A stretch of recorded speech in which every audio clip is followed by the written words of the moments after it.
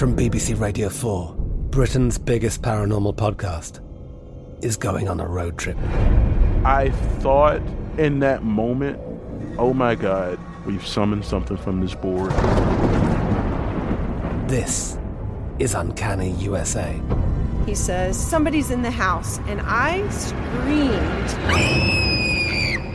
Listen to Uncanny USA wherever you get your BBC podcasts, if you dare.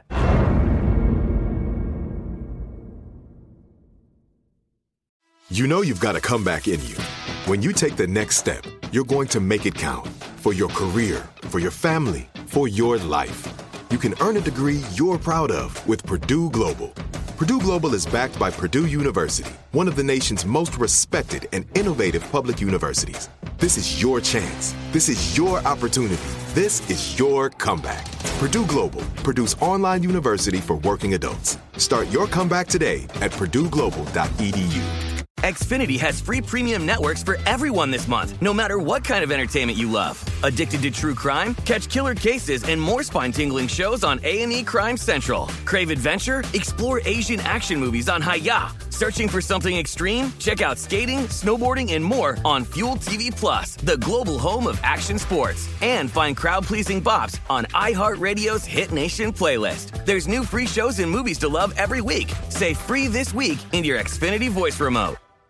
The best conversations I have with my colleagues are the ones that happen when no one is looking, when we're not 100% sure yet what to write. Hopefully, having conversations like this can help you figure out your own point of view. That's kind of our job as Washington Post opinions columnists. I'm Charles Lane, Deputy Opinion Editor. And I'm Amanda Ripley, a contributing columnist. We're going to bring you into these conversations on a new podcast called Impromptu. Follow Impromptu now, wherever you listen.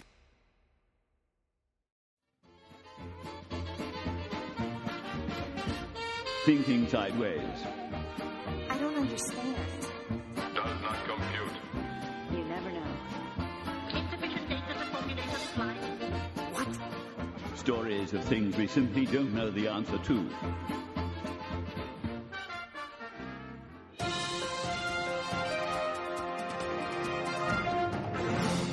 Breaking news in the disappearance of Malaysia Air Flight 370.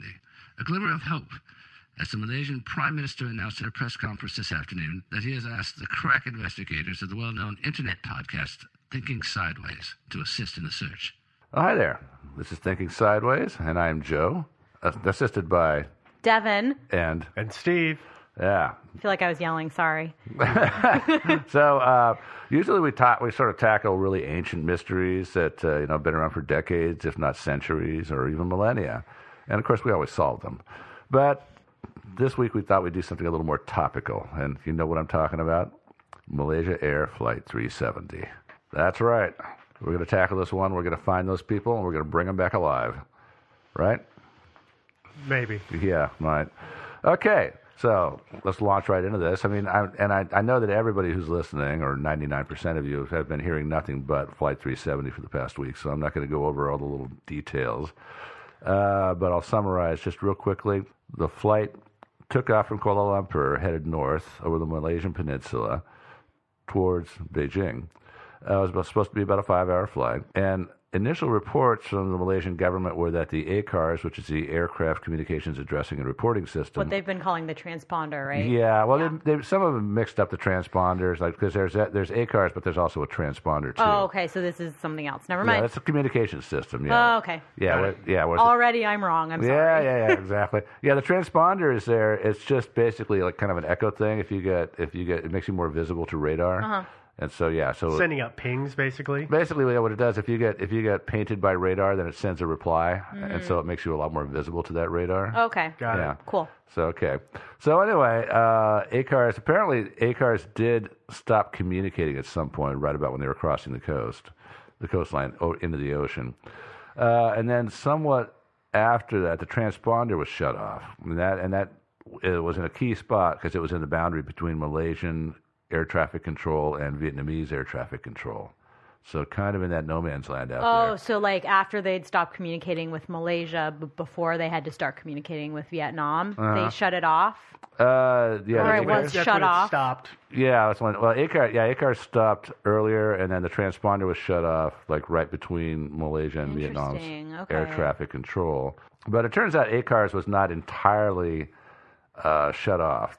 They said that it was completely shut off, but apparently it was still working, because you've been hearing those stories about how the engines were pinging for hours afterwards. They were pinging. Yeah. Apparently that all that stuff goes through the ACARS system. There's an antenna and all this, so all that kind of stuff goes through ACARS. So apparently it was shut off in terms of communications. They stopped receiving any text messages or other communication from the people on the plane, but they were still, and also the engine stuff. But the system itself is programmed to every half hour ping the satellite. Yeah, so the way I've heard it described is like a cell phone, kind of, right? The cell phone was turned off, but cell phones still send out little like, "Hey, I'm here." Yeah. "Hey, I'm here." Yeah, hey, exactly. Yeah, I'm that's still here. Yeah, in the context of the ACARS system, it's called a handshake. Right. So they turned off the like active part of this communication system, but that but like, little built-in part was still so it wasn't totally disabled. It's kind of a passive system. Yeah, it's not like somebody like tore it off. Yeah, the plane. Right. Yeah, it apparently was still attached and functioning and receiving energy, I guess. Yeah. And so, but yeah, I read a Reuters interview with 6 pilots who have experience with the 777, and they said that completely disabling it would require opening a hatch in the floor of the plane and climbing down into a little room and pulling a fuse. And so not just like flipping a switch. No. Got it.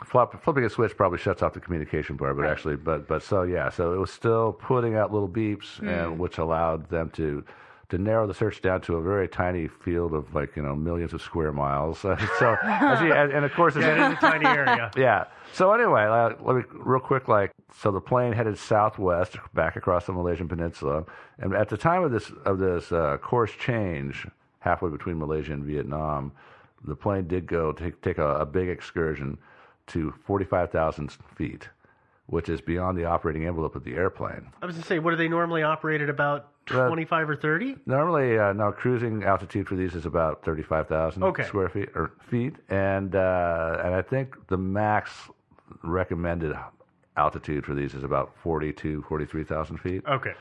Yeah, so 45,000. But it's still outside of tolerance. Yeah. So it had been like roller coastering. Yeah. So, I don't know if it was roller coastering. It did at least once. It did at least once. It went up way high and then dropped pretty low, 23,000 feet, which is below where they're supposed to be. They're supposed to be about 35 feet. And now, can you just remind me quickly, what time did the flight take off? Like, what time are we talking here? Did they leave in the middle of the night? It was a red-eye. It was a red-eye flight. So it was dark out. Yeah, it was dark out. Okay. When they left, it was dark, and when everything got shut off, it was still dark. So after bouncing up and down and everything, it turned southwest, went across the Malay Peninsula, wound up in the Malacca Straits, where then I know that place again. I know. And then it turned northwest, and it was tracked for a while by a military radar, and eventually left radar range. And so after that, the only subsequent tracking was done via the beeps it was getting from the ACARS system.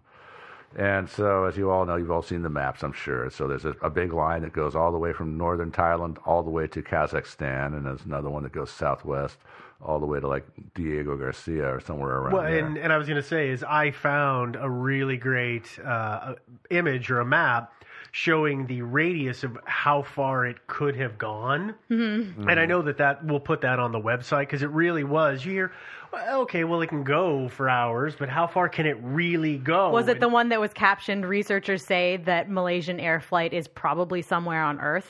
No, it's not.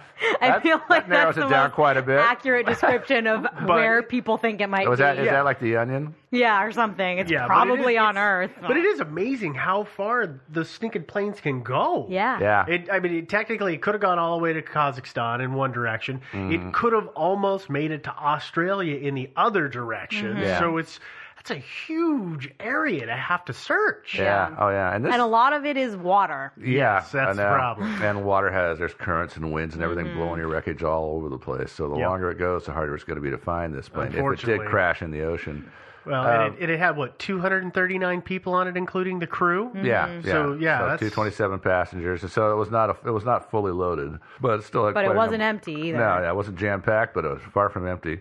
And this is a Boeing 777-200ER, which is the extended range. Oh, got it. Okay, I was that explains it. I kept seeing it, but I didn't know what the name meant, those extra bit of characters. And correct me if I'm wrong, but aren't those like some of the most reliable planes out there right now? Oh, yeah. Like they've never suffered a catastrophic failure before ever or something like that. I think I read they've never crashed ever. Yeah, well, there was that little thing in San Francisco. That was remember that a year or so ago, where there was a big crash in San Francisco? And that was pilot error. That was pilot error, yeah. You can't blame the plane for that. And but as far as the actual plane itself goes, they were saying this is literally the most reliable plane out there right now. Yeah. So the fact that, people were saying, well, maybe it's, electrical, maybe it was like a plane error, maybe the plane crashed, it fell out of the sky. People were kind of saying it seems unlikely given that it's never happened before. But again, right, there's always a first time for everything. Absolutely, there is. And there's a lot of theories out there. I'll jump ahead myself a little bit. And one of the theories is that there was a catastrophic decompression of the plane because they were hit by a meteor. A meteor? Yeah. Are you serious? We're jumping right into crazy theories. Yeah, I know. Right into the crazy ones. Right off the bat. Crazy town. Yeah. So anyway, but the last ping that was received from the ACAR system was at 8:11 a.m. Oh. So that is... So 8 hours. That's like 7 hours. 7.5 hours after they went off course. Wow. So yeah, they were flying for a long time, which makes me wonder if maybe they had more gas than they think, because they had enough gas for a 5-hour flight to Beijing. That's about 2,700 nautical miles, I think. I read that it had enough gas for 8 hours of flight because I think that they're supposed to carry extra just in case. Exactly. I mean, you don't want a full tank because that's a lot of weight to carry around. But you also don't want it. You want enough to get you there, and then you want to put a little bit extra for in diversion for headwind and that kind of thing. And they put a little extra in for diversion and maybe a little safety cushion after that. Yeah. Because who wants to be landing on an empty tank? I don't. Yeah. Well, there was an instance here in Portland some years back where a plane ran out of gas over PDX. Yeah. I don't know if you remember hearing about that. No, I don't. Yeah, it was like they were in a holding pattern over the airport, and I can't. The reason is that his some light had come on in his cockpit that indicated his landing gear wasn't down and locked the way it should be. So he was flying around, and they were trying to figure it out. And meantime, he ran out of gas and crashed it in a Portland neighborhood. Luckily, managed to hit a vacant lot, and not too many people got killed. How long ago was this? It was years ago. Like 7 or 8, I would say. At least, probably more than that. Okay, all right. I was like, whoa, this does not ring a bell. Yeah. It's an old one. Okay, a long time ago. Got it. But speaking of fuel, there's a lot of theories out there, of course, that this is some sort of conspiracy to hijack the plane and take the plane. Mm-hmm. And so as far as the fuel that was on the plane, you don't really know how much got put into it, because if somebody in the ground crew was in on the whole thing, then he could have actually put quite a bit more fuel in there. And so do you know how much is capacity? Like if it had been full up, how much fly time would it have had? In terms of, I'm not sure about time, because that depends on your speed. Sure. But the max range of the ER is 7,700 nautical miles, which is like 14,000 some kilometers, something like that. Which is average speed. That'll get you a long ways. That'll probably from where they were at. I imagine that would get you to Europe. It would certainly get you if you wanted to go to Kazakhstan or Pakistan. It would get you there easy. Okay. Yeah, it doesn't look to. It seems to me that based on the fuel that they had, if that's accurate, they didn't quite have enough to get them to Kazakhstan or wherever. There's some people are claiming they might be. Mm-hmm. But at the same time, if you look at those arrows and the fact that they were getting pinged from that position at 8:11 in the morning, well, they were almost there, so maybe they did. Yeah, maybe they made it. Maybe they made it. I don't know. So now that we've got all the sort of basics down, housekeeping. Time to launch into the crazy theories, and they're not all crazy. No. Some of them are really rational. Some of them are pretty good, and some of them are a little out there. But I've actually not included some of the most looniest ones. but I've got them. I'll tell them. You got Me too. I got some too. All right, cool. Don't worry. All right, so I divided the theories into two categories. One is how, the other is why. So Okay, we want to know, how did this happen and why did it happen? Okay, so under how, so how did this thing disappear without a trace? So again, we've all seen the maps that indicate these arcs going northwest and also going southwest over the ocean. Mm-hmm. But since it was already headed northwest, I would surmise that it probably continued to go northwest. And so, but if it continued to go northwest, it was going over all kinds of countries. A lot of airspace. A lot of countries' airspace, like Yeah. including China and places like that are kind of touchy about their airspace. So how did it evade all these military radars of all these countries that it flew over? Mm-hmm. Well, okay, so theory number one, it didn't evade them. It crossed Chinese airspace and they shot them down.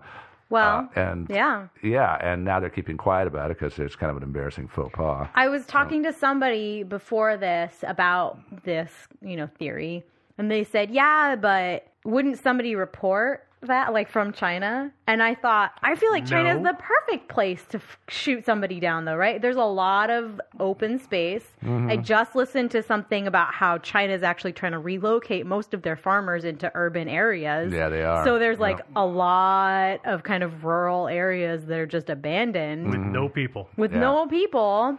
Yeah, and China's like most countries around the world, too. Most of the population is actually close to the coast, and this would be as far away from the Chinese coast as you can imagine. It's Yeah. desert out there. Yeah.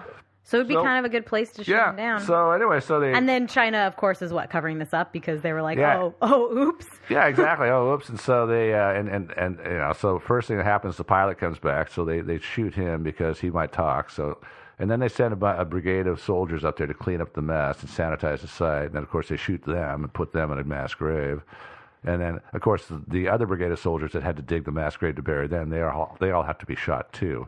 But eventually, eventually you get far enough down the line. Seriously. Yeah. So that's a possibility. I don't totally give that a lot of credence myself. It does seem like somebody would have come forward and said something by now. Yeah, It seems that's that a way. pretty big stretch. Yeah, it is. And also, I don't know if you guys have noticed, the Chinese are kind of like the Russians in that they don't really care about world opinion.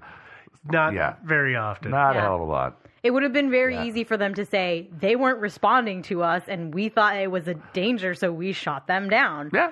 Sorry, everyone. Yeah, it's unknown aircraft, and we thought it could have been a nuclear bomber or God knows what. Definitely not like a good defense, but a reasonable defense. Well, I got to tell you one thing: if an unidentified Boeing 777 shows up outside, like say Tel Aviv or Manhattan, anytime in the next week or two, it's going to get shot down. Yeah.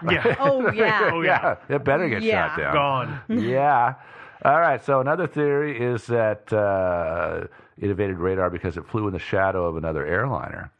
This is really interesting. I really like this. Yeah. It's a very credible theory. So a blogger who's into aviation, his name is Keith Ledgerwood, he matched up MH370's course to another flight, another 777, by the way, which is Singapore Air Flight 68, which is en route from Singapore to Barcelona. And it takes a route that kind of goes, crosses where our Flight 370 was, and continues on westward, kind of northwestward across India, Pakistan, Afghanistan, etc. And it was about at the same time. So he compared their flight paths and the timing and everything like that, and they were very close to each other. And our Flight 370 could have swung in behind and just sort of shadowed it across all these countries, which would have required them to shadow them pretty closely. They would have had to be within about 1,000 meters. What about below? What? How do you mean? Right underneath? Yeah, like not direct, but like within 100 meters, but below. Yeah, 1,000 meters. But, or 1,000, yeah. Well, no, yeah, you wouldn't want to be right smack behind them. You want to either be above or they're not going to draft them. No, right. Yeah, you want to. But like if it was like kind of below it, that gives you a little. Could bit it of have been? Does it give it more wiggle room? Is it like a? Yeah, it gives you a little more. I mean, obviously, the guy at Singapore Flight 68 is not going to slam on his brakes. He wouldn't have any reason to. But right. You hit a little turbulence, something like that. I mean, things can cause you to slow down and speed up and things like that. So obviously you want to give yourself as much wiggle room as you can, but still stay close. But and what I was wondering about that is, and I don't know this, so I'm going to ask, and I'm going to guess you have the answer, is do planes, when they're in the air, to track other planes that are around? Do they run any kind of active radar of their own, or they just follow their plan and presume nobody's going to be in the way? Mm-hmm. They leave it up to air traffic control. Yeah, they they don't run active radar now. Okay, I was you're- just thinking, it was like, well, why wouldn't he see that other plane if it accidentally got a little ahead of him? Right, 'cause wasn't they- always falling behind, but was a little in front. But if it's at night, It's at and whoever's night. flying it, all their lights are off. Lights and they are would off. have no idea. Yeah, lights are off, transponders off, all And that they're stuff. trusting, right, air traffic control will be like, dude, there's a plane real close to I you. know. But Get out of the way. Yeah. Right. Did you ever see that movie Pushing Tin? No, I never saw that. It's Billy Bob Thornton and gosh, So you know Matthew right off the Broderick, bat I think it's it a is. great Is it movie. Broderick that's in that? I can't remember. Yeah, but it's they're air traffic controllers and all the crazy stuff that goes on. That's what I imagine that would be really difficult to be in that same situation while you're in your own plane. Yeah. So in terms of the civilian flight control, it probably would have worked just fine, especially since their transponder was off, because apparently the resolution on civilian radars is not as precise as military's. Military radars, they have a higher resolution, which is why you'd have to stay really, really close to keep them from figuring out as two separate objects. Got it. Although it's possible too, they might see two separate objects and just conclude it was a glitch. an echo, just Yeah. an echo or a glitch or something like that. So, and then of course it could have peeled off anywhere, like say Pakistan. Gone out, and Pakistan has lots and lots of big airstrips. I had heard a theory or somebody claiming on the internet, and of course it was the internet, right, that Boeing was saying, no, it landed in Pakistan. But I have problems with that theory for other reasons, so. Wait, they're claiming that Boeing is saying specifically they know where it's landed, but That, like, their technology tracking, right, because there's, I guess, their low jack? Or whatever, exactly, yeah. was said that it had landed in, like, Taliban-controlled Pakistan. But I just feel like the Taliban are not the kind of group who are like, yeah, let's play this one close to the chest. Yeah. No. Let's just, like, keep it on the DL. Like, let's not tell anybody that we have this plane it until depends we on have what- this plane. It Like, depends on what they're going to do with it, though. But I mean, I just obviously, feel like if you're going to fly over to Tel Aviv with a bunch of dirty bombs or nukes or something like that, then you obviously don't want to advertise that you have it. But, I mean, obviously you are, I mean, like, already this plane is, like, high profile, so it's not like you're gonna... Well, you want to definitely hide that thing and be discreet in how you bring it out. Yeah. But it was So- funny. Paint it. I was reading because they actually interviewed some Taliban guys, and one of their spokesmen denied that they had it, and they said they knew nothing about it, and they interviewed some other jihadi type guy. I don't know if he was Taliban or not, and he was saying, no, we don't have it. Well, wow, that'd be so cool. I really wish we could get a hold of something like that. I wish we'd thought of that. I know. Man, we missed out. I know. Yeah. I would really love that. Yeah. Sorry, that was a little sidetracked. but- Yeah. So anyway, I find that theory to be kind of credible. That might have allowed them to evade radar. Yeah. So next theory, how did they evade radar? Well, maybe they didn't go northwest. Maybe they actually did go southwest and head off sort of towards Diego Garcia, that direction, South Indian Ocean. And then eventually either had a remote island somewhere out there that had a long enough airstrip for them to land on. Or according to one nut job, he says that they probably crashed into the airbase at Diego Garcia, destroying lots and lots of valuable aircraft in the process. And according to this guy's conspiracy theory, the government's covering it up because that's just what they do. They're embarrassed, apparently, or something. And there has been talk that it went to, is it Andaman Islands? They're in the Bay of Bengal.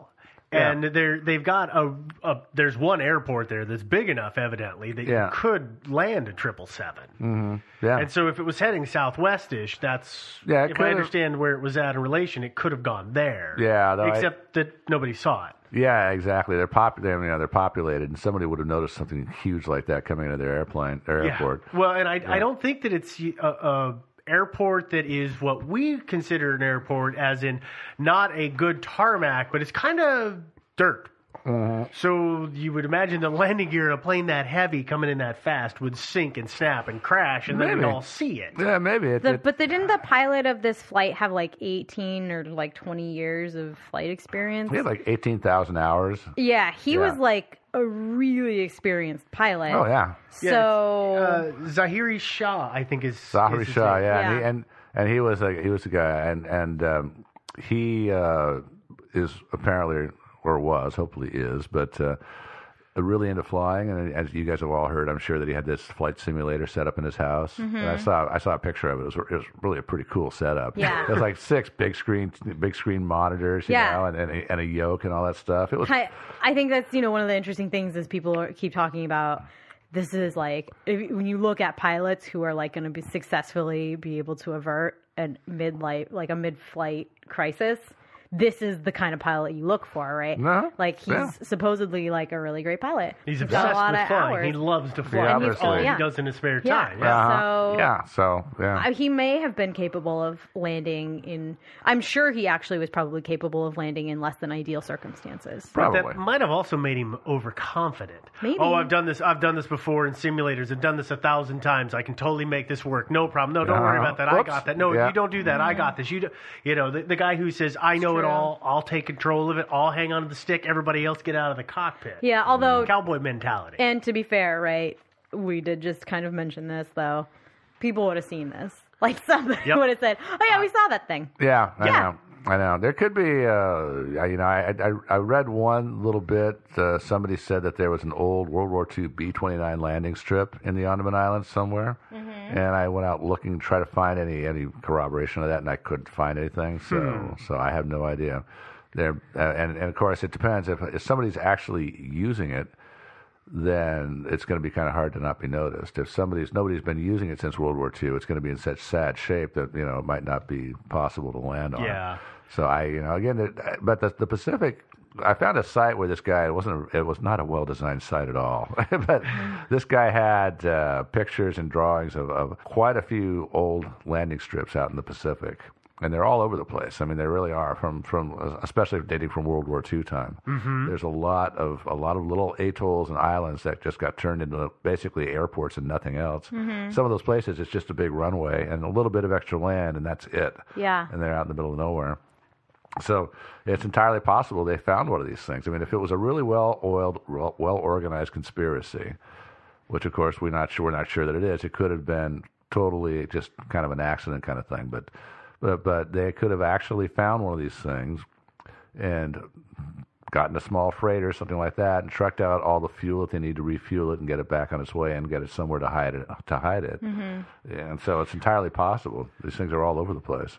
I was looking on the internet, and WNYC, which is out of New York, they were doing a bunch of research on it, and I found some of their stuff, and they were saying that from one of the last known locations in that big circle of where this plane could have landed, there's over 600 airports or runways that are big enough to land that 777. So it is possible that it was on an island or it's some random remote airport somewhere that it somehow didn't get picked up by the radar. So it could possibly have been, brought down in any number of places. And this is, of course, saying that it came down whole and was landed successfully. Yeah. But there's also, but there was one that I came across, and this is getting into the, how did nobody see it kind of thing, and this is a really far-fetched theory, and I'm going to say that on the outset, but somebody was saying that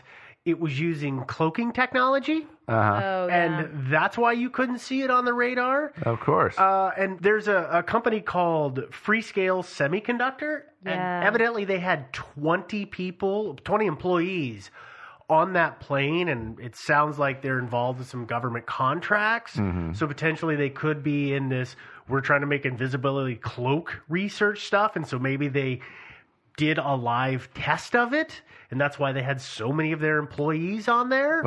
I like it. And this reminds me, if you remember Elisa Lam, somebody said, "Oh, well, there's an invisibility cloak." This is kind of along that same vein. Yeah. But it's one of those theories that's out there. I don't put a lot of stock in it, but it is out there. I think a more feasible technology, if you wanted a cloaking technology, something that would hide you from radar rather than the visible light spectrum would be a lot more useful. And so you can imagine them doing something like that. Like one of the things they've talked about with radar and also with sonar, instead of trying to have sort of a stealth configuration of your hull or whatever, your plane shape, instead when you receive a signal and some of that's going to echo back to those people. What you do is when you're hit with a signal, your computer just automatically sends back a canceling tone. So you know how canceling tones work? Kinda. Yeah. So it's like in sound. In sound, if your sound is being emitted and you emit sound at the same time, that is exactly the opposite in the terms of the wavelength. Then they cancel each the other same out. wavelength, but they're just out of sync with each other, like 50%. They cancel each other out, and you get silence. And there's been discussion about that kind of technology for things like radar and sonar. Ah. So it's a conceivable thing, but again, that's kind of hard to cover up. Okay, so I was reading today, and I think this is a thing that came out like literally today, that there were some residents on a like really remote island in the Maldives. Is that how you say that, those islands? I think so, yeah. Maldives. That saw a jet matching the Malaysian airplane description, flying as low maybe as 80 feet, but probably more like 5,000 feet. Some people said they could clearly see the doors on this airplane. It was flying so low. Pretty low. They said that's really low. It's super low. They said that they saw a large airliner or a jumbo jet that was described as being white with red stripes on it, which is what the Malaysian Air flight or the Malaysian airplanes look like, flying overhead sometime kind of last week-ish. Huh. And they're in that radius. So I guess that's another theory, right, is that they could have maybe just flown so low that they were below radar, right? Because that's a thing you can do especially if you're a good pilot. So I mean, it's a thing, right, that you can fly low to avoid the radar, and it ups your fuel consumption. Is that true? Yeah, it does. But I don't think the Maldives are like that far out of range. No, it's just a question of where do you go from there, especially since you're using up fuel at a much higher rate because you're flying so low. Right. So I don't know if I think that's kind of an area where there are a lot of islands, right? A lot of small islands. There are. So I wonder if there's a small island that's fairly uninhabited or that's controlled by a certain group or something that they could have landed on and refueled or just be on. Well, and this is the weird thing is that, okay, so let's just say that somebody, for whoever it is, hijacked this plane. Uh-huh. I'm not saying who was involved, but they hijacked the plane and they landed on one of these little islands. Mm-hmm. What are you going to do with it? Well, yeah. What's the deal? What are you doing with this plane? I don't understand. That's what I can't understand when I come across all of these. They were hijack theories. What are you going to do with that giant freaking plane? Well, exactly. And I guess it's not even what are you going to do with that plane, right? But like, what are you doing with the 239 people that are definitely worth money to a lot of countries? Well, that's it. And let me go through some of these things. This whole thing is weird, and it makes me think of two different things. And one only two. Well, no, and this is going down a different road. Okay. But did either of you ever watch the terrible miniseries or read the book The Langoliers by Stephen King? No, neither one. No. Okay, so it was this story of basically this plane that slipped out of time and then landed at an airport, and the Langoliers, time every second is rebuilt, and these things come along and they destroy it to recycle it to use later is kind of what the theory is.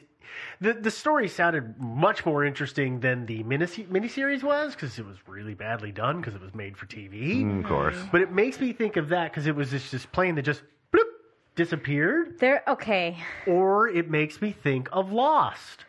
Yeah. Yeah. Where this plane just disappears and nobody really cares that this plane disappeared. So, oh, no. I think I sent this out. As some of you may know, there's this little website called Reddit. Mm-hmm. There's this little... Heard about it. There's this little subreddit called No Sleep, which is not meant to be like true stories necessarily, but some of them are touted as true stories. And there was like a thread not recently. I think I told you about it when it was happening. It was like, actually, I guess it was like when we first started doing this show of this guy who posted this story called My Last Flight. And it was just this really long story about how he was on this flight and suddenly like they had this engine glitch or something. And then they slipped out of time, basically. They were just like in blackness. Mm-hmm. And then like a day later, he posted a picture, and it was like super, like all the text that went with it was like really, really garbled, and it was like a picture of him sitting next to the window, not him, but like his laptop, and he had written his like Reddit username out and said like, please help on this flight or something like that, taking a picture of that next to the window, and the window was like totally black, and if it was a Photoshop, it was like a really, really great Photoshop. Maybe he took it when it was nighttime. No, it wasn't like nighttime. Like it was solid black. You know what? Like when you like take a picture out. I've taken pictures out of an airplane window when it's night, and it didn't look the same as that. But you're right. Maybe it was. Anyways, so it's totally similar, right? Where like people were kind of talking about this like this phenomenon of like slipping out of time, kind of referencing like an Amelia Earhart sort of thing. Yeah.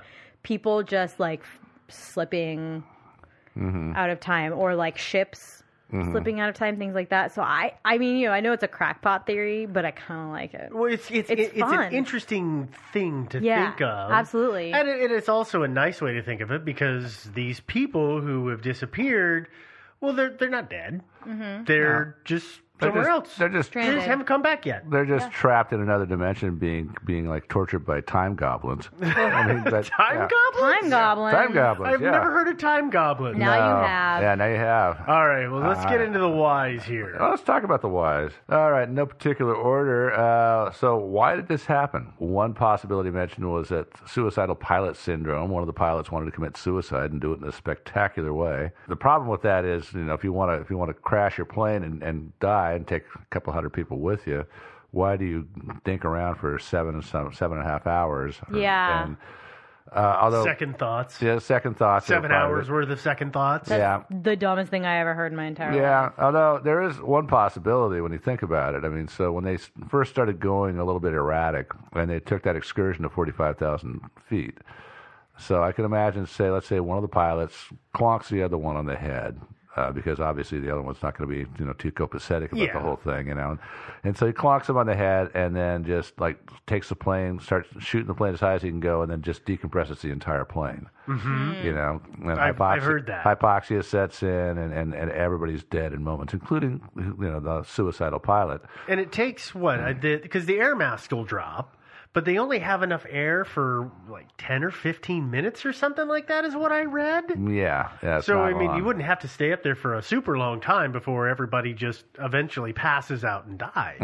Yeah, exactly, including you, the pilot. And then I also heard the theory of catastrophic decompression in the like sucking everybody out of the plane catastrophic decompression. Well, there is that. It depends on the size of the hole in the hull, because there have been incidents like that in the past where like there was one where a big section of a plane was like going to Hawaii, I think, and a big chunk of it just blew away, it just tore off, and once just went pop. Yeah, one stewardess she was not belted in, so she got sucked out the hole and bye-bye. And but apparently she was the only casualty because everybody else was wearing their seatbelts. And actually, after I saw that story in the news, I started getting more religious about wearing my seatbelt on airplanes. Totally. You know? The thing is, Hollywood has screwed up everybody's perspective of what happens with when a cabin depressurizes. Everybody's, oh God, everything and all the seats come unbolted and they all. No, they're pretty good. They're built doesn't happen. They're pretty stout. Yeah. That is a total trope by Hollywood. Yeah. I mean, if you see that on a movie and suddenly every seat just rattle, pop. Yeah. Not real. No, not at all. Sorry to break your heart, but it's not real. Or a super shoddy airplane. Yeah, maybe back in the day, but not anymore. No, not anymore. But yeah, definitely. If you're not belted in, well, yeah, you could very well wind up going out through that hole. So, but of course, there's ways to decompress the cabin without creating a big tornado of wind, sucking everybody out. But yeah, there are other scenarios too. Like there is the hull failure scenario, which also an incident that happened a while back that I was telling you guys about, peeled away. Which is not really consistent with the safety record of the 777, but it could happen. Nor like all the other stuff that happened on it, right? Yeah, well, it's not consistent. Yeah, so that could cause a massive decompression and incapacitate the crew and all the passengers, but that wouldn't really explain why they took an excursion to 45,000 feet. No, it doesn't explain that at all. No, because that kind of defeats. That's counterintuitive. if you have a cabin decompression issue, you go down. Yeah. You go lower. Although, okay, so if stuff wasn't working, right? Like if they got maybe hit by a meteor or whatever, right? I don't know what happens to all the equipment inside of you if your cabin decompresses, right? So, and if Are you you're thinking next like the bends? No, I'm thinking more like what's that other one we were talking about where it was in the middle of the night, and if your equipment wasn't working particularly well, you wouldn't totally know which way was up or down. Oh, I see. Yeah. Oh, yeah, that was Valentich. Yeah. Yeah. So maybe, I mean, he was a very skilled pilot, this guy, right? Right, and he had a much more technological. But if he was like on low oxygen or like panicking in the moment. Yeah, decompression wouldn't cause the instruments on the plane to malfunction, but it definitely could interfere with your judgment, or perception. So it's possible. Yeah. So he thought he was going down, and when in fact he was going up. Yeah, I mean, which is it's making the possible. situation even worse. Yeah. Why isn't this getting better? Why isn't this getting better? Right, and then he takes a big dive because he figures it out. Crap, yeah. Yeah. Although again, I don't buy that because they have oxygen masks in the cockpit, and I imagine they have a much longer time than the cabin. I have heard varying lengths. I've heard 30 minutes on those, so it's about double what the cabin time is. But that's more than enough time to get yourself down to under 10,000 feet to regain your judgment and realize, oh wait. Right. And so the thing about it is like it's just like what they tell you when you're on the plane. They say if this mask pops out, and say you got your kid is right next to you, and you want to put the mask on the kid, you put your mask on first before you put the mask on the kid. You put that mask on yourself first, because if you don't, then you might wind up just succumbing to hypoxia. And so same thing with the pilots. I mean, when that mask pops out, the very first thing they're going to do is grab that thing and put it on their face. Mm-hmm. And so they're probably not going to have any sort of mental issues or anything like that. Theoretically, yeah. They shouldn't. Yeah. Okay, so suicidal. We're gonna rule out the suicidal pilot syndrome. I think we can really rule out sudden accidental decompression. Another theory that's been floated is that it was taken for ransom. So the plane and the passengers are worth a hell of a lot. Those planes retail for $262 million. Wow. A couple of bucks. A Yeah. little bit of change. That'll do, I guess. Rub a couple quarters together. Yeah. I know. So the insurers, I'm sure, would be happy to pay $50 million, $100 million to get it back. Yeah. So, Plus all the people. You all the ransom all of those people off as well. Absolutely. Yeah, I feel like human beings are worth a good amount of money to people who They care usually about them. are. Yeah, they usually are, yeah. So, somebody speculated that there may be secret negotiations already underway. I kind of Wait, find what? So, yeah, there might be maybe a government or governments are negotiating with these people. That's the stupidest thing I ever heard in my entire life. Well, yeah, I That's know. the third time I've heard that tonight. Yeah. It seems a little unlikely, because the problem with that is that there's really no reason to keep it a secret, and if you do keep it a secret, when eventually you publicize the fact that you kept all these families in the dark for all this time, I mean, there's going to be hell to pay. Yeah. So I find that a little hard to believe. Agreed. And so since it's not likely to have been kept secret, then obviously ransom seems to be kind of out of the picture. I've got one. Oh, you got one? Yeah, I've got another one that I came across, which the background on it is that evidently Boeing has been in the process of trying to upgrade the network system in their planes, the internal networks that tied all the computers. Those planes have a USB drive at every seat. Or a port, I should say, not a drive, but a port. And Boeing has realized that the networks are all tied together, as in every computer in the plane, including the flight computer, is all networked together. So it's possible that somebody could have not hijacked it, but they're calling it a hackjack. They hack the system, and then if I've got my little tablet in my hand and I plug it in and I hit the button and it executes a program, and suddenly I'm in control of the plane and just playing the controls on my, doing stuff on my little tablet, nobody's the wiser. The crew is freaking out, but nobody knows. And so I could plug in a new course and all my new settings and just let the thing go on autopilot and shut down all the communications. So it goes dark, and it's not pinging anything because I'm just in control. I'm just sitting here flying the plane. Now, I don't know why somebody would do that, and I don't know how the heck they would have got it back on the ground. Yeah. But it's real hard to land a plane on autopilot, I feel. Yeah, right? probably. Actually, I've crashed many a plane in a flight simulator trying to do autopilot. I know it's not good. Now, supposedly, most of the modern planes can land themselves. They don't Really? actually. Yeah, they can land themselves. So, but the whole thing about it is you've taken command of the plane. And by the way, just to editorialize for a sec, if Boeing really actually did network the flight computer and all that stuff in with all the other stuff in the plane, what an idiotic thing to do. I suspect they didn't intentionally do it, but that their firewalls were not as robust as they thought they were, so it would be They've fairly been in the process easy. of upgrading everything to try and separate it, evidently, according to the reports that I've read. It just seems like it would be like, I mean, a skilled hacker, if you share hardware with a thing that's connected by the same wires, right?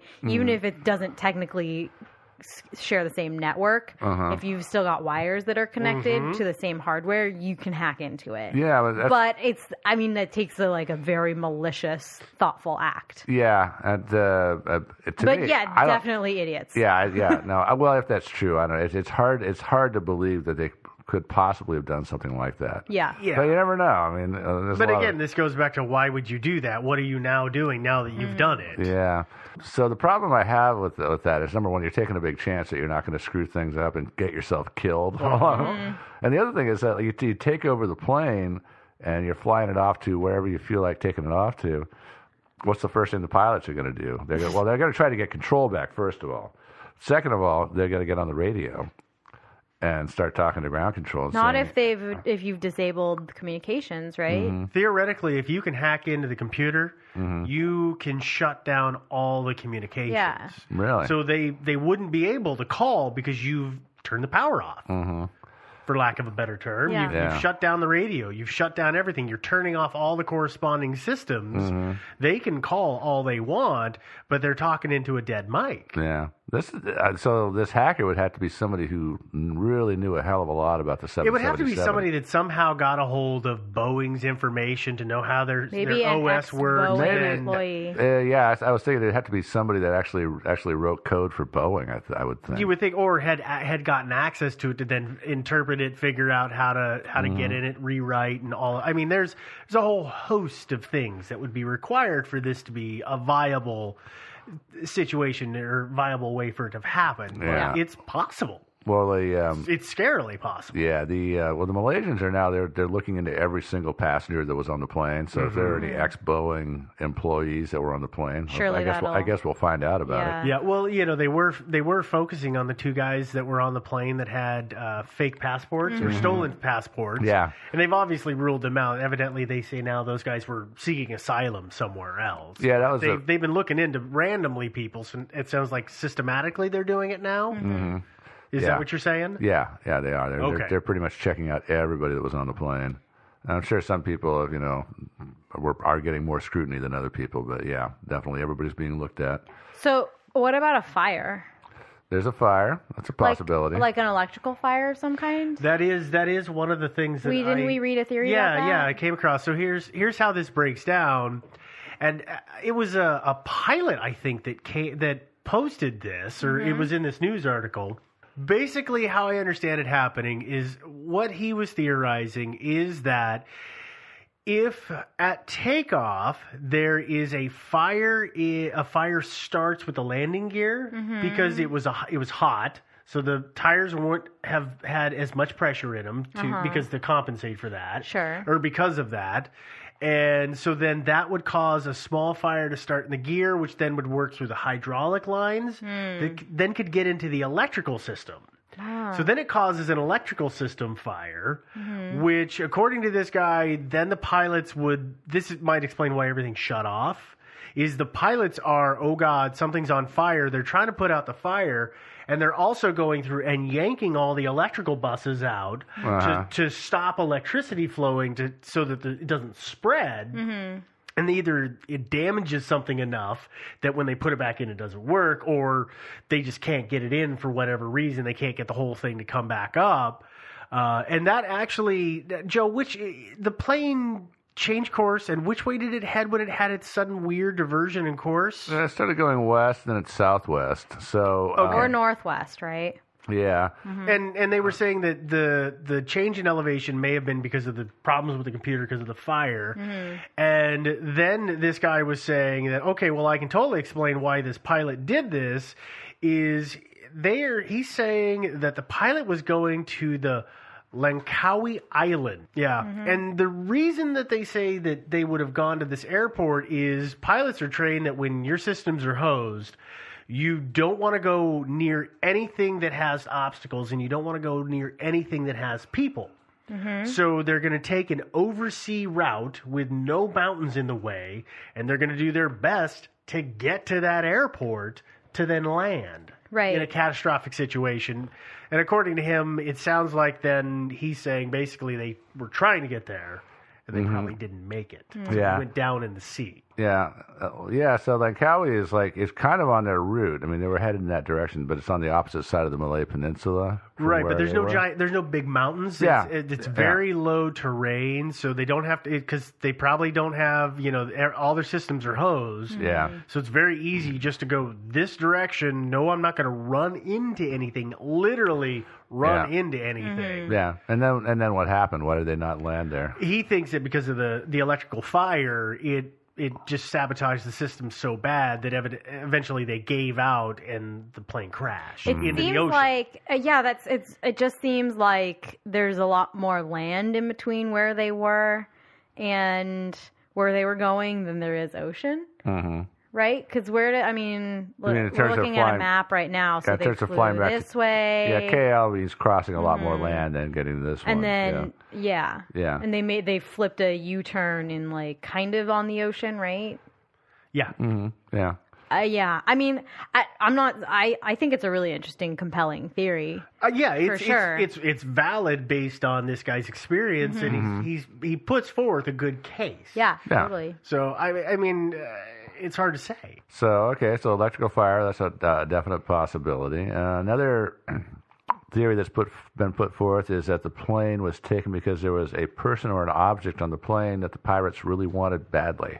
Oh, that it was air piracy. Yeah. So pirates, but that's the whole thing about that is there's got to be easier ways to get your hands on that person or that object. Yeah, totally. There's got to be easier. Didn't we ways learn to do anything from Oceans 11 through 13? Yeah, I thought it was Oceans 11 through 18 or something. It was just the three of them. Yeah. They only made 3? Yeah. It just seemed like they kept coming and coming. I know. It was extensive. Yeah. Back to square one here. Okay, so another theory is that it was hijacked for an immediate 9/11 style attack, and of course, taking it back to Kuala Lumpur would be great for that because Kuala Lumpur has got lots and lots of really tall buildings, and it'd be a great target for your Al Qaeda types because, as you guys all know, I'm sure Malaysian Islam is a lot more moderate than your hardcore Islamist kind of stuff is. Well, and it's right near Singapore kind of too, right? Yeah. And there's lots of big buildings there. Lots of big buildings there too. Fairly liberal and Western there. So. Yeah. And so, lots of good tall buildings to crash into. The British intelligence had interrogated a guy, an Al Qaeda type, who informed on them, and he was aware, he was a Malaysian, he was aware of some Malaysian Al Qaeda members who wanted to pull off a 9/11 style attack. According to this guy, he went to the informer went to a training camp in Afghanistan, and they gave him a couple of real high tech exploding shoes, shoe bombs. Oh, jeez. Yeah, and so really, yeah, and so he got in contact with these when he was. They instructed him at some point. He got him back home. Apparently he got instructions from Al Qaeda Central or whatever, that this group of Malaysians was serious and that he should turn over one of his shoe bombs to them so that they could use it to blow open the cockpit door. Because, as you know, cockpit doors are a lot stronger than they used to be. Oh, yeah, there's a big deadbolt. Yeah. Yeah, they're heavily reinforced now. They're a lot beefier than they used to be. So the idea was this group was going to use the shoe bomb to blow open the door and take over the airplane and go do another 9/11. So it's conceivable something like that happened. That would explain, for example, the excursion to 45,000 feet, because if you're the pilots of the plane and you got these guys coming into your cockpit, what do? hammer the throttles forward as hard as you can and point that nose up and send them tumbling back down the cabin. Yeah, bring that nose up. That makes a lot of sense. Yeah. The problem I have with these terrorist theories is that I feel like the big terrorist groups, again, I think I said this a little bit earlier, aren't necessarily known for their like play it close to the chest behavior. When they do stuff like this, they're like, yeah, that was us. What? It's totally flamboyant about it. Yeah. Look at what we did this. It was awesome. Although of course it was kind of a failure on their part. So I don't know. They may have killed a bunch of people. Yeah, they killed all the people on the airliner. Yeah. So cool. They did. That was an act of terrorism. We didn't kill as many infidels as we wanted, but we killed them. But we killed a bunch. Yeah. So and the only terrorist group that I've heard so far that's come out and said, yeah, we did this, was this group that's like kind of near the China-Russia border. They're Chinese. Yeah, the Uyghurs. The Uyghurs. And everybody pretty much has been like, okay, Uyghurs, that's cute. You think you could do this. Yeah, Uyghurs, yeah, but really. I don't know, like maybe they could have. Maybe they actually did do this. Like, I don't know how seriously people are taking this. I just think that it is the American propensity, and I guess probably the world propensity at this point, to say, yeah, the Taliban probably did it. Taliban, Al-Qaeda, they're the easy scapegoat. They're a great scapegoat, and they tend to be pretty pissed off at a lot of people all the time. Yeah, especially us. Yeah, I wouldn't call them a scapegoat. I'd say that. But I guess it doesn't necessarily make sense that they would do this to like a Malaysian airline, right? Like if they were going to do it, it seems like it would be a less Muslim, more Western country. That they would have hijacked, maybe not. I mean, Al-Qaeda. Are you talking about Al-Qaeda or the Uyghurs? Oh, Al-Qaeda. Al-Qaeda, yeah, but they've never hesitated to kill other Muslims. I mean, and besides which, the plane was almost entirely filled with Chinese people. Yeah, that's fair. And so I mean, maybe, but it just seems like Al-Qaeda and the Taliban like to take credit for their stuff. Yeah. Yeah, I think that if one of those groups did it, we'd know because they are, again, as we said, they are going to claim responsibility for it. Yeah. Unless of course the next thing. But let me get to that in a sec. What's the next thing? Back to the Uyghurs. I do want to say that the part of Western China that they inhabit is kind of like really on the flight path of that plane. So that does lend a little bit of credibility to it. Yeah, which is interesting again, right? Because everybody's been saying, okay, cute.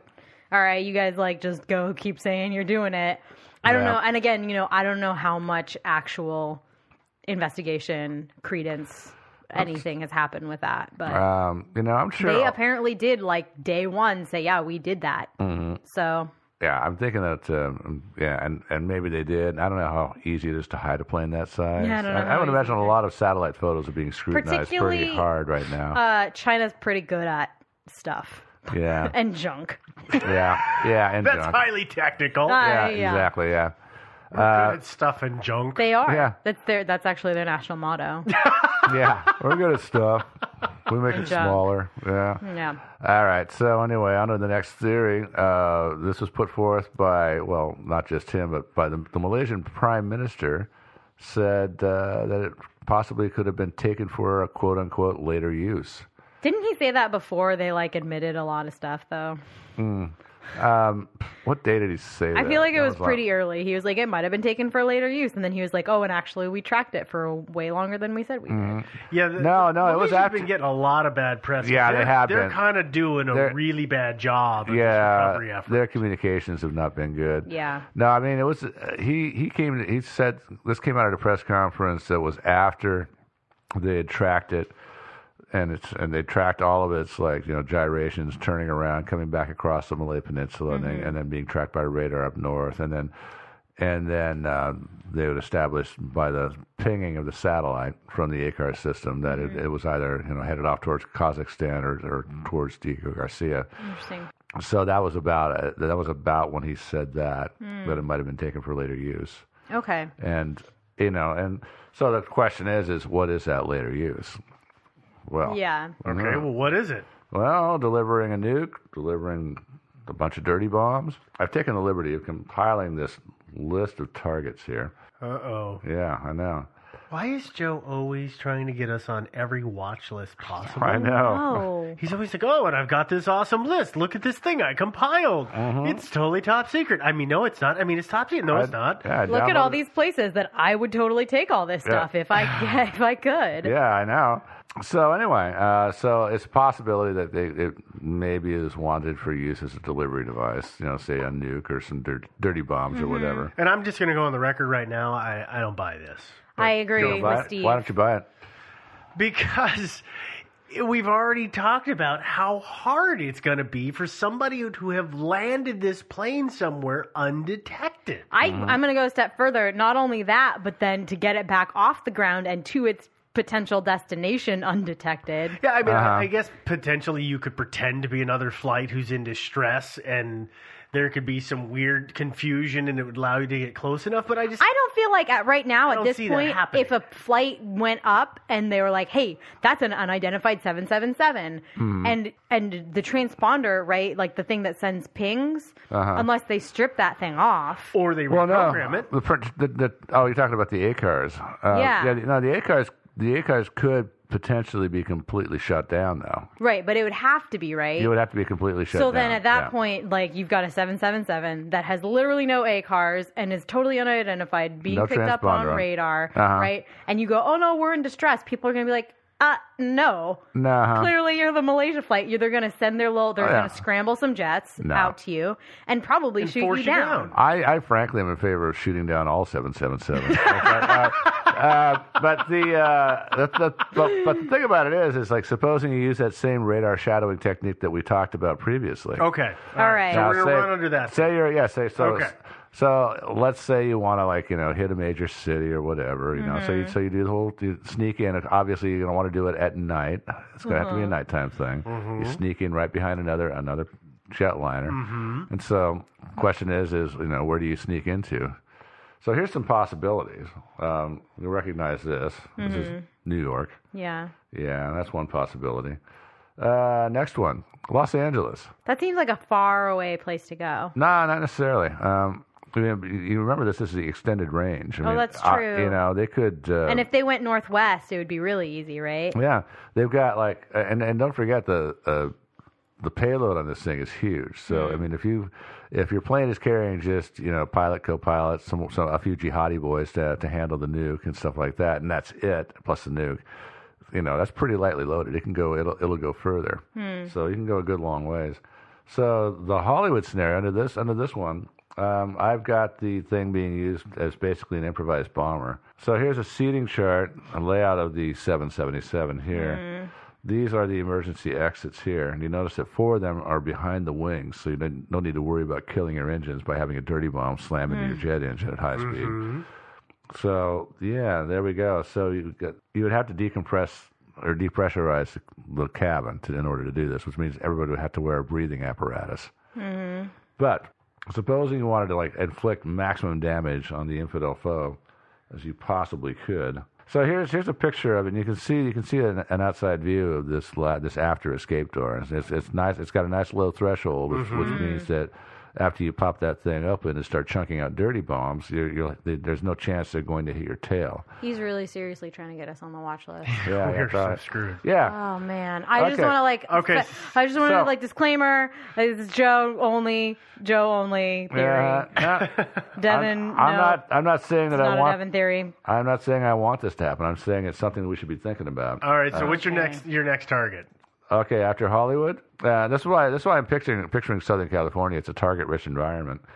Los Angeles Harbor is the largest port on the West Coast. I mean, it towers above all the other ports. The other ports are Long Beach, right next to it, which is the second largest port on the West Coast. Then after that, Seattle, Tacoma, Portland, and so but Los Angeles and Long Beach together dwarf all 3 of the other ones. All the others, okay. Yeah, so it would be a major blow to our economy to dirty bomb these guys or nuke them. Next up, Disney World or Disneyland? Disneyland. No, it's the happiest place on earth. No, not after it's been dirty bomb. Mickey is green now from the radiation. I know. Yeah, and next up, this little guy right here. This is where you administer the coup de grace. I mean, you're going all the way down the Southern California coast, chunking out dirty bombs all along the way. So you're looking at this as one extended flight where they are just dropping bomb after bomb. It's truly a bomber. Yeah, it's not a crash and throw off one and explode one. And I'm just saying, dumping this is a possibility. Is that a plane this size that can carry a pretty big payload? They could actually come in and. And more likely, if they do something like this, it's just going to be a single nuke and that's it. Uh-huh. But I'm saying that if they wanted to do something really, really, really heinous, I mean, they could. You're giving some bad people some good ideas. Yeah, I don't like it. The nice thing is, actually, statistics prove that bad people don't listen to our podcast. only good people. Yeah, our market research has been completed. Absolutely. Thank goodness for that. I'm glad we paid for that. Yeah. So anyway, here it is. This is the naval base at San Diego, home port of the Pacific Fleet. You would take out a lot of incredibly valuable naval assets if you touched off a nuke over this thing. Or you could dirty bomb this and then proceed south not too far to Tijuana and then nuke Tijuana. Just to ruin life for everyone. Yeah. But just to prove, I know, seriously, wouldn't that ruin everything? I mean, Tijuana. Not only did we take out all our West Coast ports, but also Tijuana. No Disneyland and no Tijuana. I know. Life is over. I know. All the fun is gone out of life. And I don't want to seem too ethnocentric here. I mean, there's other possibilities. Dubai, for one. Oh, yeah. I mean, number one, you got this big honking tower, the Khalid Dubai, I think it's called. Mm-hmm. And I've read reports that Al-Qaeda, assuming, again, back to the Al-Qaeda thing, not necessarily Al-Qaeda, but if it is Al-Qaeda and they've got this thing, they might want to actually do something to the Emirates, because I've been understanding that they've been kind of turning their attention to the United Arab Emirates. Yeah, that they're not so happy with what they're doing there. Yeah, well, there's a lot of, just look at this. Is that not decadent? Yeah. That is, yeah. Yeah. A giant shining Tower of Babel. Mm-hmm. Yeah. Is what that is. It actually literally looks a bit like the Tower of Babel. It does. Yeah. So there's just some various possibilities. If it was, there's so many more on there. Yeah. Oh yeah. I mean, there's just tons of good places to bomb if you're a suicide bomber kind of guy and you just happen to have a nuke that the Pakistanis gave you. You're creeping me out. Or anyone gave you. Yeah. Maybe Russia. I mean, at this point, who knows? Yeah. Well, so anyway, but there are other possibilities out there too. I read an article by a pilot named Bill Palmer, and he was talking about how the behavior of the plane, all the course changes and everything else, altitude changes, were actually consistent with the plane flying without an operator. So the crew was incapacitated, but flying without an operator and not on autopilot. But even without autopilot, the 777 will fly itself. But without an autopilot or an operator or a flight plan to tell it where to go, it's just going to sort of fly around aimlessly. The course changes can happen because of turbulence. One wing will get lifted up a little higher, and that'll cause it to turn. Things like that. And so it's, according to this guy, it's consistent with basically a rudderless plane. It'll just keep going until it runs out of fuel and crashes. I don't like that as good as my later use theory. I think later use is a lot sexier. Yeah. I don't think that's the term that I would use for that. But sexier? Okay. Yeah, I wouldn't either. No, I wouldn't call it sexy at all. Yeah. Oh, okay, so I think I asked you this earlier, Joe, and this is me from layman's term or layman's perspective of it, and I don't understand exactly how these giant planes work. The mechanics is beyond me, and I admit this fully.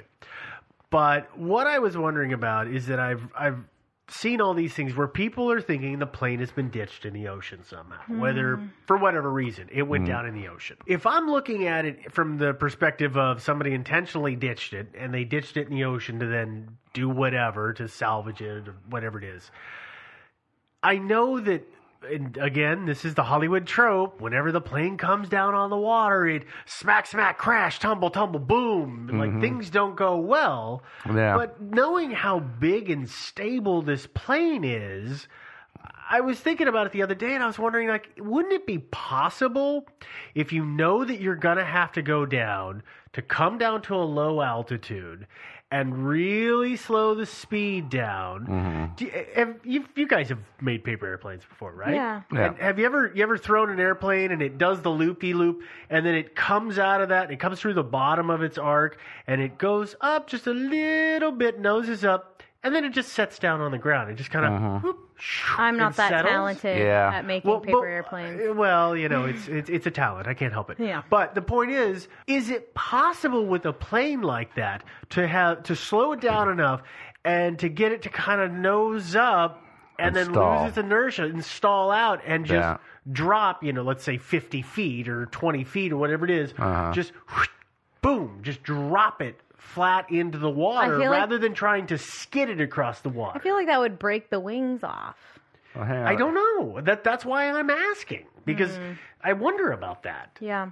Yeah, I think that the thing about that is like your paper airplane is moving at a fairly slow speed. Oh, yeah. And then it goes up and it stalls and it comes down. But the problem is that for a Boeing 777, stall speed is I don't know exactly what stall speed is, but it's not going to come to a stop before it stalls. It's going to stall out at like 100 miles an hour. Because that's the point of where air is not flowing over the wings enough to keep it lifted. It stalls and then it drops, and then it hurts. Yeah, and then it hurts real bad. And so it's still. But let's say for example, that stall speed is only 50 miles an hour, which I'm sure it's got to be more than that. Okay, well let's just hypothetically. Yeah. Say it's 50 miles an hour. So you're so it is still clipping right along. Yeah, so it's still clipping right along. You go up, you come down, and then because you're in the open ocean, and almost certainly, unless it's totally becalmed, there's going to be waves out there.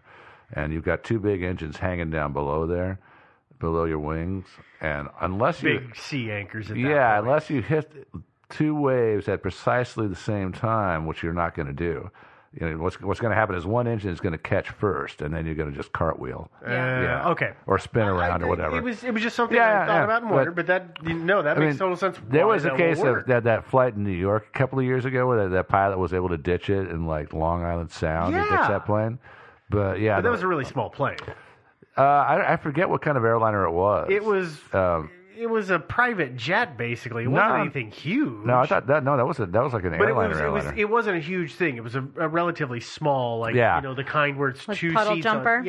Two seats on each side of the aisle, kind of. It wasn't a huge. It wasn't a 777. Yeah, and also it was landing in very calm waters where there weren't big waves to catch your engines on and stuff like that. So it was pretty favorable circumstances. But on the open ocean, it seems unlikely you're going to be able to ditch it without catastrophic results. All right. And so here's my big thing with the whole, it crashed in the ocean, it burned up in a fiery ball, is that there have been reports, and I don't know how valid they are, but there have been a lot of reports of people who have family and friends that are on this airliner trying to call their cell phones, and their phone's ringing. Yeah, I have the answer to that. What's your answer to that? Okay. The problem with that is, have you ever called internationally? Yeah. Okay. And have you ever noticed that you make an international call and sometimes it rings forever before they pick up or the answering machine picks up? Yeah. The way I understand that operating is that the service provider is trying to reach the phone and it starts giving you the ringing noise. Doesn't mean it's actually connected. It's giving you the noise because it's saying, I'm trying. I'm trying. Well, and then maybe you hear a click, and then it actually will be the real ringer, but it's trying, and it's throwing that ring noise. It's basically an auditory response to you. It's an illusion, basically, convincing you, that something is happening, and something is happening. They're trying to find the phone, but, it's an illusion. I have family overseas, and I have called them before, and let's say that it normally takes 4 rings for their answering machine to pick up, and it's 5 rings, 6 rings, and then the answering machine will pick up. It's because the servers haven't quite connected yet, but they're still throwing the noise to me to let me know it's working. So that's the problem with that. That's fair. I have heard the people saying we keep trying to call my brother, or my mom, or my aunt, or whoever it is, and it's ringing. So their phone must be on, but I don't buy into it knowing how those systems work. That's fair. That's fair. Yeah, supposing they crashed on land, though, and supposing at least one cell phone survived. Yeah. Would you be able to track them down using that? Probably. Yeah. Quite likely so. if there's a cell tower. Yeah, that's true. There's a cell tower. Yeah. Or, a lot of people had like those phones that are supposedly like super waterproof. Mm-hmm. Maybe that was it. Yeah, super waterproof, plus they float. in the ocean, yeah. And there happens to be a cell tower like 50 feet away. Well, yeah. There's some macro going, hello? Hello? Yeah. I don't think that's happening No, either. I don't think so either. Yeah. So I am trying to think. I've kind of run out of theory. No, Well, aliens. Aliens, there's the alien That thing. is huge on the internet. They were So stolen by the Chinese or the Malaysian Bermuda Triangle. Yeah. No, it looks like the Bermuda Triangle just got extended a big, long way. Yeah. Yeah. Totally. Yeah. It's now a tetrahedron. No, Yeah. it's the Malacca Strait Triangle. anomaly. Yeah, that's true. Right? That's true because we had that other. There's that too. Mm-hmm. There was that other mystery that we solved. The other one. Yeah, the whatchamacallit. Yeah. The ship. Uh-huh. That thing. Yeah, that thing. Yeah, that one thing that we Yeah, solved. so Bermuda that Triangle. thing with Yeah. the thing. Yeah. Yeah. The doohickey. I just, I mean, other than aliens obviously being responsible for it, I think Aliens, I don't have anything Yeah, else. no, I don't. I mean, I like the idea that it was landed somewhere remote and they haven't been able to get a hold of anybody and they're all okay. Mm-hmm. That's 239 souls, and That that's is- a yeah, lot of there's a lot of people lost. Yeah. But I really, I unfortunately lean more towards the catastrophic fire. I think that is a viable solution with all of the flotsam theories that we've seen out there. It's the only one that strikes possibly true to me. Mm-hmm. And then unfortunately it just didn't make it. It went down. So, Could be. So we're saying theories that we think are totally reasonable, not theories we like the most. Oh, no. You know me. I don't go with my favorite theory because I think it's fun. I'm devil's advocate. Which one do I think could really happen? Because That's my just me. my favorite theory is they slipped out of time. Yeah, that's a good one. I like that. I run out of time all the time. Yeah. Yeah, no, my favorite is that somebody took it for later use. And Yeah. so but the great thing about that one is like they're busy tearing up the ocean in Kazakhstan and everywhere else looking for wreckage right now. Mm-hmm. And so maybe, who knows, they'll find something in the next few days, next few weeks. Mm-hmm. But as far as somebody taking it for later use, we're going to find out about that too. And Yeah. it might be that in terms of looking for wreckage, nothing will ever turn up. It's quite that's not unheard of. Yeah. For No, a it's plane not. to go down and go and find it because it's Yeah. thousands upon thousands upon thousands of miles of square Yeah. ocean. I think that we'll find out probably either in the next week or a year or two from now. So the guys that are sitting on it right now obviously realize they can't keep this secret for too long, so they're going to want to use it and go nuke Tel Aviv or somewhere like that. Or conversely, they might decide to just, if they've got it really tucked away in a very secure hangar somewhere, they might decide just to sit on it for a year or two Or 5. and then bring it out. Yeah. Nobody's Yeah. going to really remember the transponder number in 5 years. off the top of their Yeah, head, or yeah. 10 years. So they might sit on it for a while. But, Yeah. I mean, I'm kind of guessing they won't wait that long. I'm kind of guessing. These guys are impatient. You know these guys. Yeah. Yeah. Radicals, I Yeah. believe is the term you're looking Yeah, for. loons. So are we going to have pictures and stuff? Yeah, we are going to have pictures probably on our website, Okay. which is thinkingsidewayspodcast.com. Uh-huh. Yeah.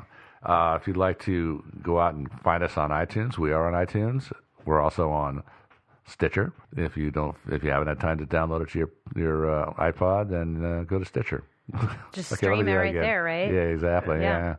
And of course, like us on Facebook. And, if you want to send us an email, if you have theories, or if you're one of the hijackers that stole this plane, we really want to hear from you. Or So the send us- aliens. Or We the aliens. promise if you're a hijacker not to leak your email address to anybody important. I can't promise yeah. that. John. Oh, I promise. Yeah. Thank you. Yeah. You can contact us at our email address, which is thinkingsidewayspodcast@gmail.com. If you're the Malaysian Prime Minister, don't stress. We're still thinking about it. We'll get back to you soon. All right. Well, anyway, that's it for this week. This is, by the time you hear this, who knows? Maybe the whole mystery will have been solved. I'm kind of doubting it at the pace we're going. But yeah. But didn't we just solve it? We did. Well, we thought we solved it 3 ways basically. So it may well be that like in the next week we'll know which one of us was right. Well, we'll find out. We'll find out. Until then, goodbye everybody. Bye guys. Bye.